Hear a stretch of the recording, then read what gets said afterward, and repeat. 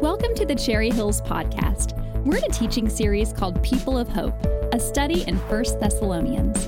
In this series, we will see that even in trials, the way of Jesus offers us encouragement and hope. Thanks for joining us today. Good morning. Good morning. I am truly excited to be here today, and I feel overly blessed for this great privilege to share with you.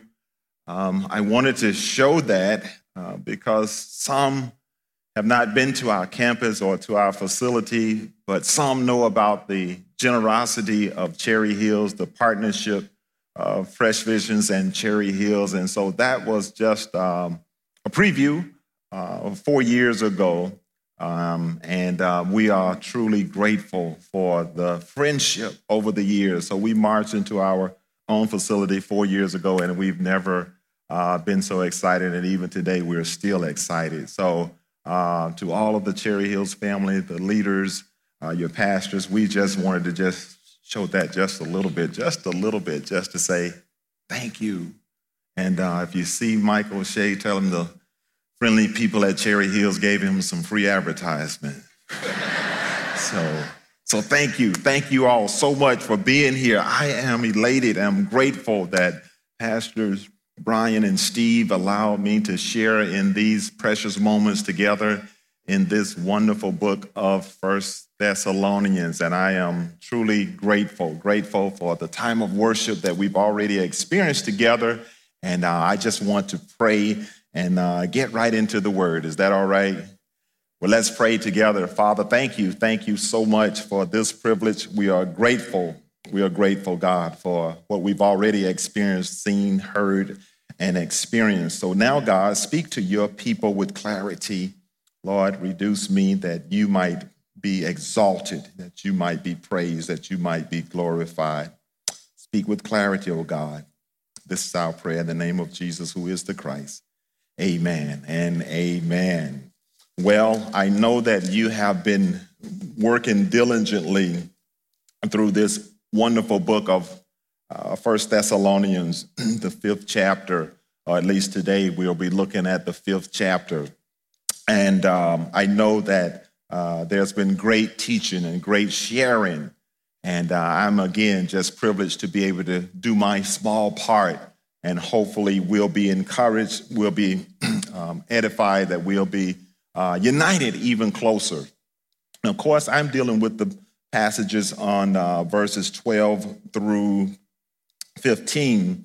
And it's encouraging to the leaders and yet encouraging to the congregation. And I know sometimes we as leaders, when we are talking about the importance of godly leadership and people following godly leadership, it can sound a little self-serving, and we are sometimes a little hesitant to talk about certain things because we don't want to offend people. We don't want to exalt ourselves while trying to abase others. But I pray that the message is given with clarity, without leaning one way or the other, because there's room for us all to learn. There's room for us all to grow.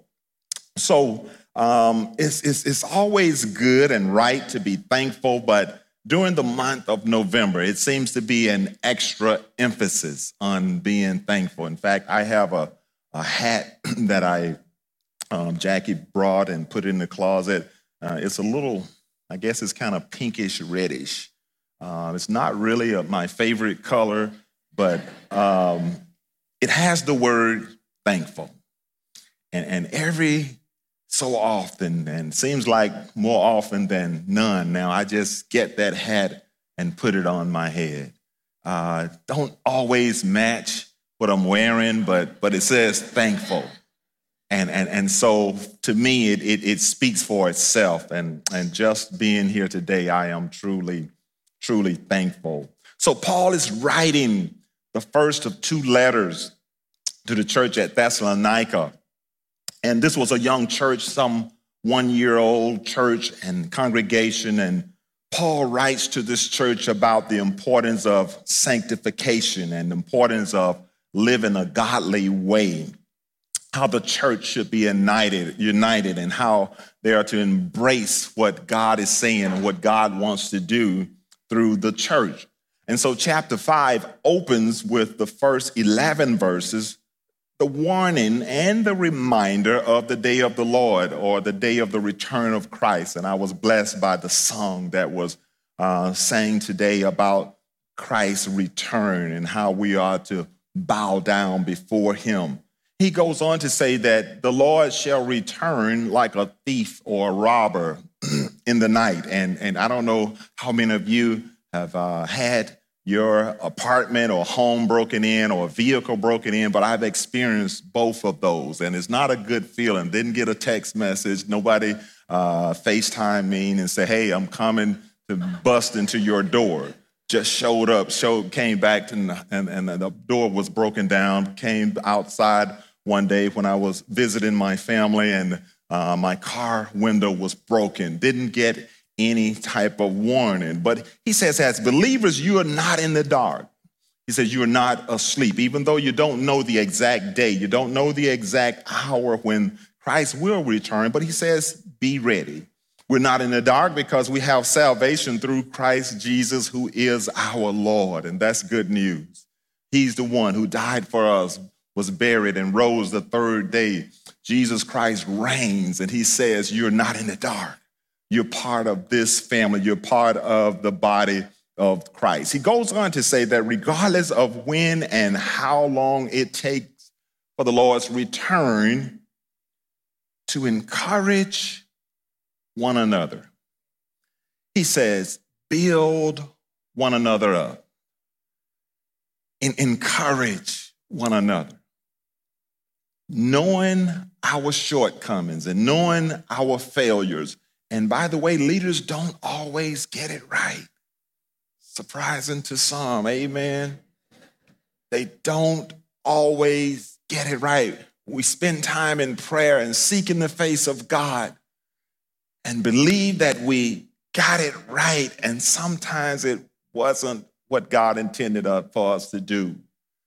And yet he says, encourage one another, build one another up. Verses 16 through 28, when it appears that he is closing the letter, he packs it with some powerful ways that we should live and how we should encourage one another. Verses 16 through 18 seems to stand out the most to me. He says, rejoice always. How often should we rejoice? Always.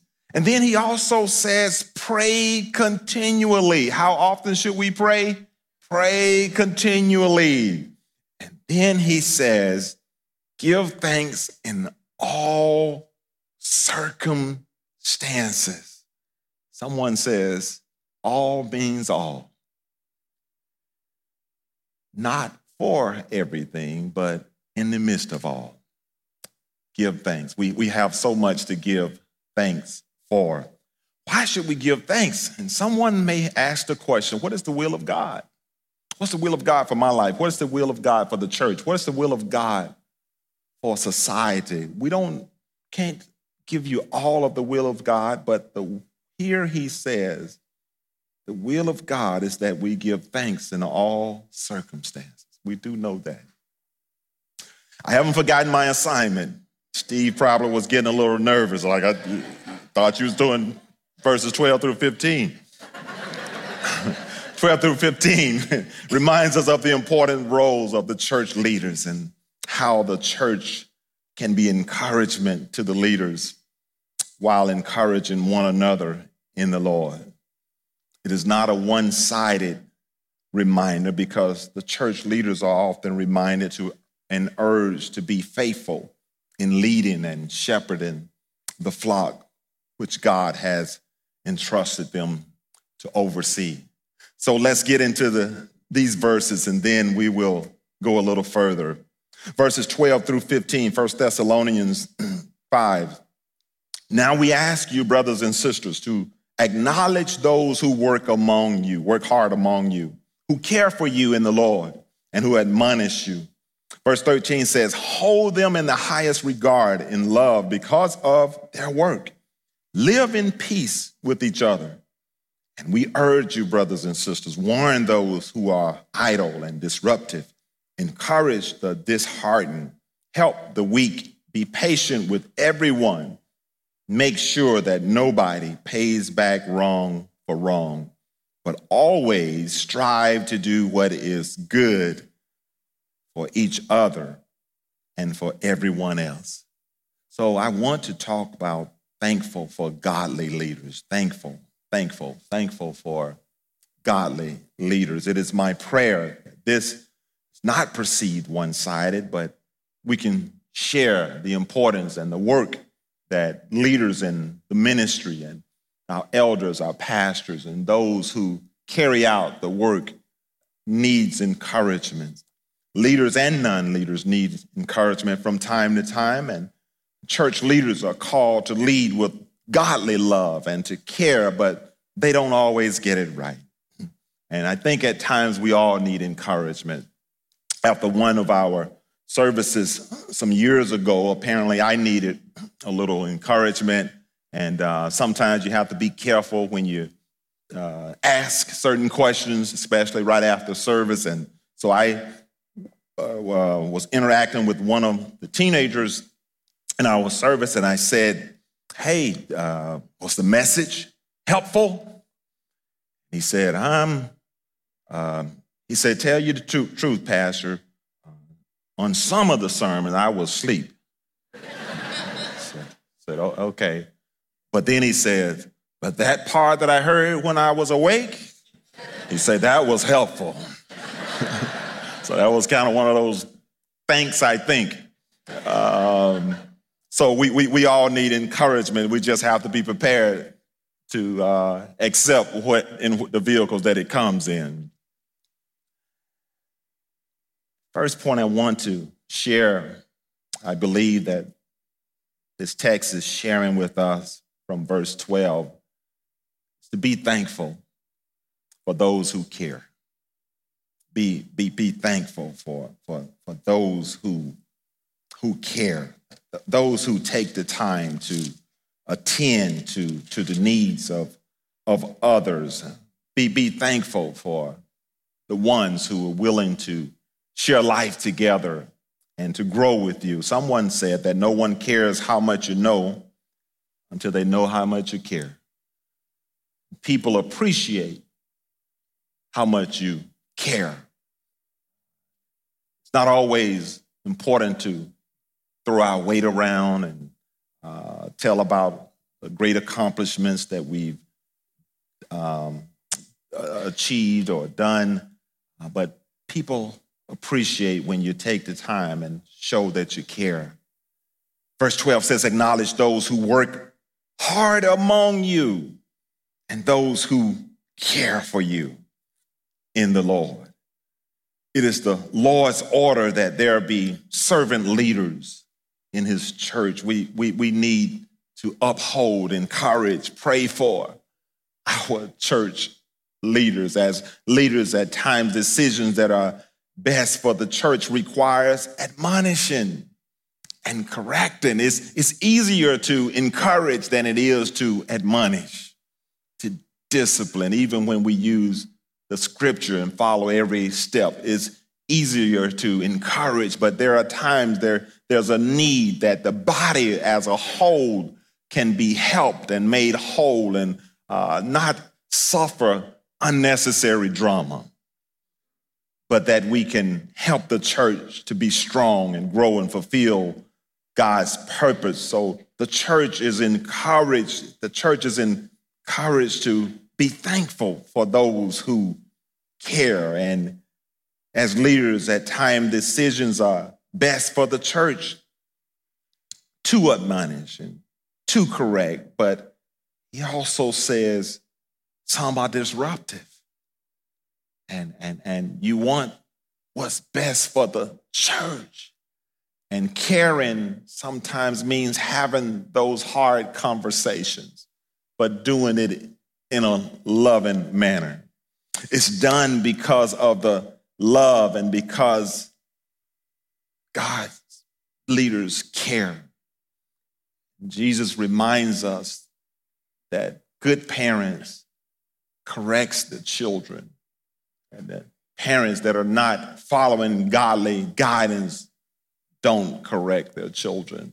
And so we ought to be thankful for those who care. Not only should we be thankful for those who care, but when I look at verse 13, lets me know that we should be thankful for the peace with each other. We should be thankful for the peace with each other. The church is urged to hold their leaders in highest regard and love. Why is the church urged to hold the leaders in the highest regard? Is it because of their charismatic style? Is it because of their colorful shoes? Is it because of the neighborhood in which they live? Is it because of the vehicle that they drive? No, it's because of the work that God has entrusted them to carry out, the responsibility that comes along with the position or the title. We should be thankful for the peace with each other. And one of the greatest ways to hold the leaders in highest esteem and regard is to have peace with one another, getting along with one another. And I'm always encouraged when I come to the the Cherry Hills family facility. I just see so much unity. And every so often I'm at different places and we are interacting with different people. And then they'll tell me that they're members of Cherry Hills. And then it's like the stock goes up. And it's like, I'd be about to go, but then you said Cherry Hills, like, hey, we got some more time. I know these people. I know the unity. It is good to be in peace, be at peace with one another. Hebrews 13:17 says, obey your leaders and submit to them, for they are keeping watch over your souls, as those who will have to give an account. It says, let them do this with joy and not with groaning. Don't let it be a grievous experience, but that would be of no advantage to none of you. But when it's done in a joyous way, it says that's when it's a good thing. Being at peace with each other doesn't mean that we agree 100% of the time. Can the church say amen? We don't have to agree 100% of the time. I love my wife, love my grandson, but every now and then we don't agree.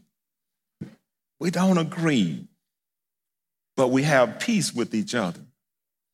And I'm grateful for the peaceful home that I can come to. I'm grateful, regardless of what has gone on throughout the day and throughout the week, I can come home and I can find peace. Romans 12:18, perhaps this can be helpful. If it is possible, for as far as it depends on you, live at peace with everyone. So it calls all of us to do our part. And when all of us are doing our part, I believe there's a passage that says, outdo one another in love. Oh, what a great place our congregations, our places of worship can become when we are at peace with one another. Well, be thankful for those who care. Be thankful for the peace with each other. And then there's a third point when I look at verse 14. Be thankful for the encouragers. Be thankful. Be thankful for those who can come alongside you and encourage you. But first he says, hey, warn those who are idle, those who are, I read earlier about how some were talking, it was emphasized about the return of Christ, and some believe that some had become too idle, just waiting for the return of God. We all need rest. We all need to take some leisure time, but we also need to be engaged in our local church family. We need to serve within and we need to serve outside of the church walls. We want to carry out what God has already placed in us, using our gifts, our talents, our resources to bring glory to God. So he says, warn those who are idle. Then he says, warn those who are disruptive. We talked about that. But then he says, encourage the disheartened. Yeah, some people are almost ready to give up. And I don't know what you came in here today with, or those who are tuning in online. I don't know what you're going through, but he says we are to encourage. Let them know that tomorrow is coming. And while we don't know what tomorrow will bring, we know who controls tomorrow. And the same God that brought us through the last challenge, that had us disheartened, we can still trust that same God, that same Savior. Encourage the disheartened. He says, help the weak. Some are not idle. Some are hurting. And so it's hard to come out of that idleness because of hurt. And some have been hurt by some of us in the church, unfortunately. And still the body of Christ, even though we are not perfect, the body of Christ is a great place to be a part of and to trust the perfect Christ who is able to keep us from falling and to present us faultless. He says, be thankful for the encouragers. And he says, encourage the disheartened, help the weak. And then he says, be patient with everyone. Be patient, even with those who are disrupted. Be patient with everyone. Some years ago, when I was a teenager, I worked at Hardee's, the Hardee's that used to be on King Drive in South Grand, years ago, so I'm dating myself. And as a teenager, I was working there. I used to work in the back. That was my first job with benefits. And so it had benefits like free cheeseburgers, free French fries, and free vanilla shakes, the real benefits. And so I used to like to work in the back. I didn't like working up front with the cashier. I just liked working in the back, flipping the burgers, getting the fries, and all that good stuff. And so it was busy one day, and the manager, the supervisors, hey, Roy, I need you up front. So I went on up and signed in and everything. And then this line of people, and I'll never forget, the guy ordered a double cheese meal. And back then, it was just a picture of a double cheese. You had the cheeseburger, the double cheese, and the quarter pound and all that. And I was looking for that double cheese button. I kept looking, and I was like, these people in the back, it's like they're steady coming. I couldn't find that double cheese button. And the guy that was right, I was trying to help and serve, he said, take your time. We're not in a hurry. And it was like almost immediately that double cheeseburger button popped up. I hit it and we moved on. That was some 40-some years ago. Just last week, I'm in McDonald's, and my grandson, Jaden, called me at the last minute. Granddad, we get ready to go out of town. Can you go get me something from McDonald's?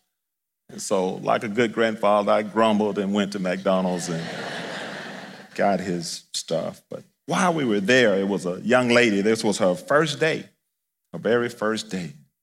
It was not a good first day for her. And she was struggling. And there was a lot of people in the drive-thru. There was a lot of people in the lobby. And I began to get a little agitated. I began to get a little irritated. I was a few people back. And then God replayed that scene on South Grand and King Drive at Hardee's. We're in no hurry.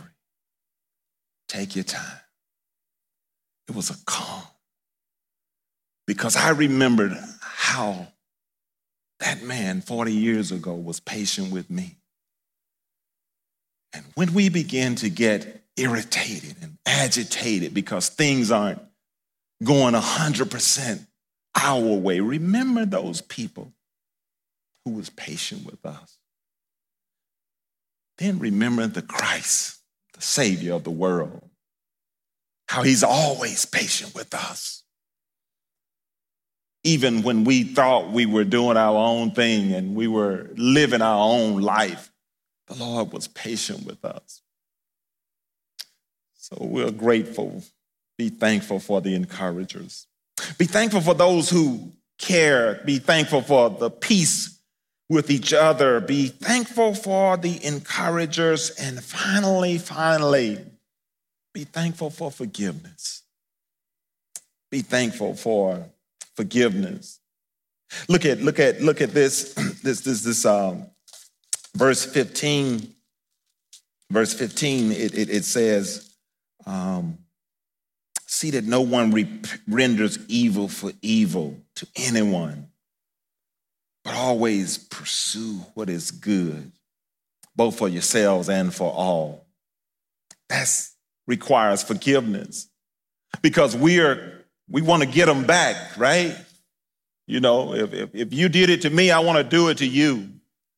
No, he says, make sure that nobody pays back wrong for wrong, but always strive to do what is good for each other and for everyone else. This requires us to forgive others. And I know what you're saying, or somebody's probably saying, I haven't forgiven it, I haven't forgotten it, so I can't forgive. And the Bible never says that we have to forget the hurt in order to forgive. We were in a study session not long ago, and one of the people said something that was profound to me. I don't know how profound it may be to you, but she said, watch the words, when I made the decision to forgive, it was like a burden lifted off of me. When I made the decision to forgive. Forgiveness is a decision. And we all have the opportunity, I'm going to even go farther, the obligation to forgive. Why should we forgive? Because it will lift a burden off of you, and it'll lift the burden off of me. While I may not forget about it, I don't have to dwell on it. But we are called to forgive one another. We will all be hurt by someone. We've all been hurt by someone. And our feelings will get bruised, even sometimes in the church. But we can be thankful for forgiveness. By the way, Christ has forgiven us all. Can I repeat that? Christ has forgiven us all. Can I go a little further? Christ has forgiven us all of so much. And then he keeps forgiving us. Because of his love for us, he keeps forgiving us. We keep falling. Then we can go to the Father and acknowledge our shortcomings and our limitations and our weaknesses, and the Father willingly forgives us and gives us another chance, dust us off and send us back out again. And he says, when you want to hold on to something that someone else has done or have said, think back to the cross, how I forgave you and was willing to take the nails and take the thorns because I love you. And I'm grateful for the great power to make the decision to forgive. I'm thankful for forgiveness. And so when we look at this overall area of 1 Thessalonians, while we are trying to encourage our leaders, is something for all of us to be thankful for. Be thankful for those who care. Be thankful for the peace with each other. Be thankful for the encouragers. And be thankful for forgiveness. Can you just pause and reflect on the forgiveness of Christ and all that he has done on your behalf? And perhaps there are some things that you may need to make a decision to forgive. People that you need to forgive. Father, we surrender to you. You are God alone. You've set us free. You've given us eternal life. Thank you for your death, your burial, and your resurrection. Thank you for your church leaders. Thank you, God, for your love for us. To you be the glory. Thank you for this ministry, this Cherry Hills family, oh God. Bless those leaders that are making decisions. Thank you, God, for the faithfulness of the body of Christ that is united as one. We love you and we honor you. In Jesus' name, amen. Thanks for joining us today. If you would like more information about our church or to get connected, please visit cherryhillsfamily.org or find us on Facebook. Thanks for joining us.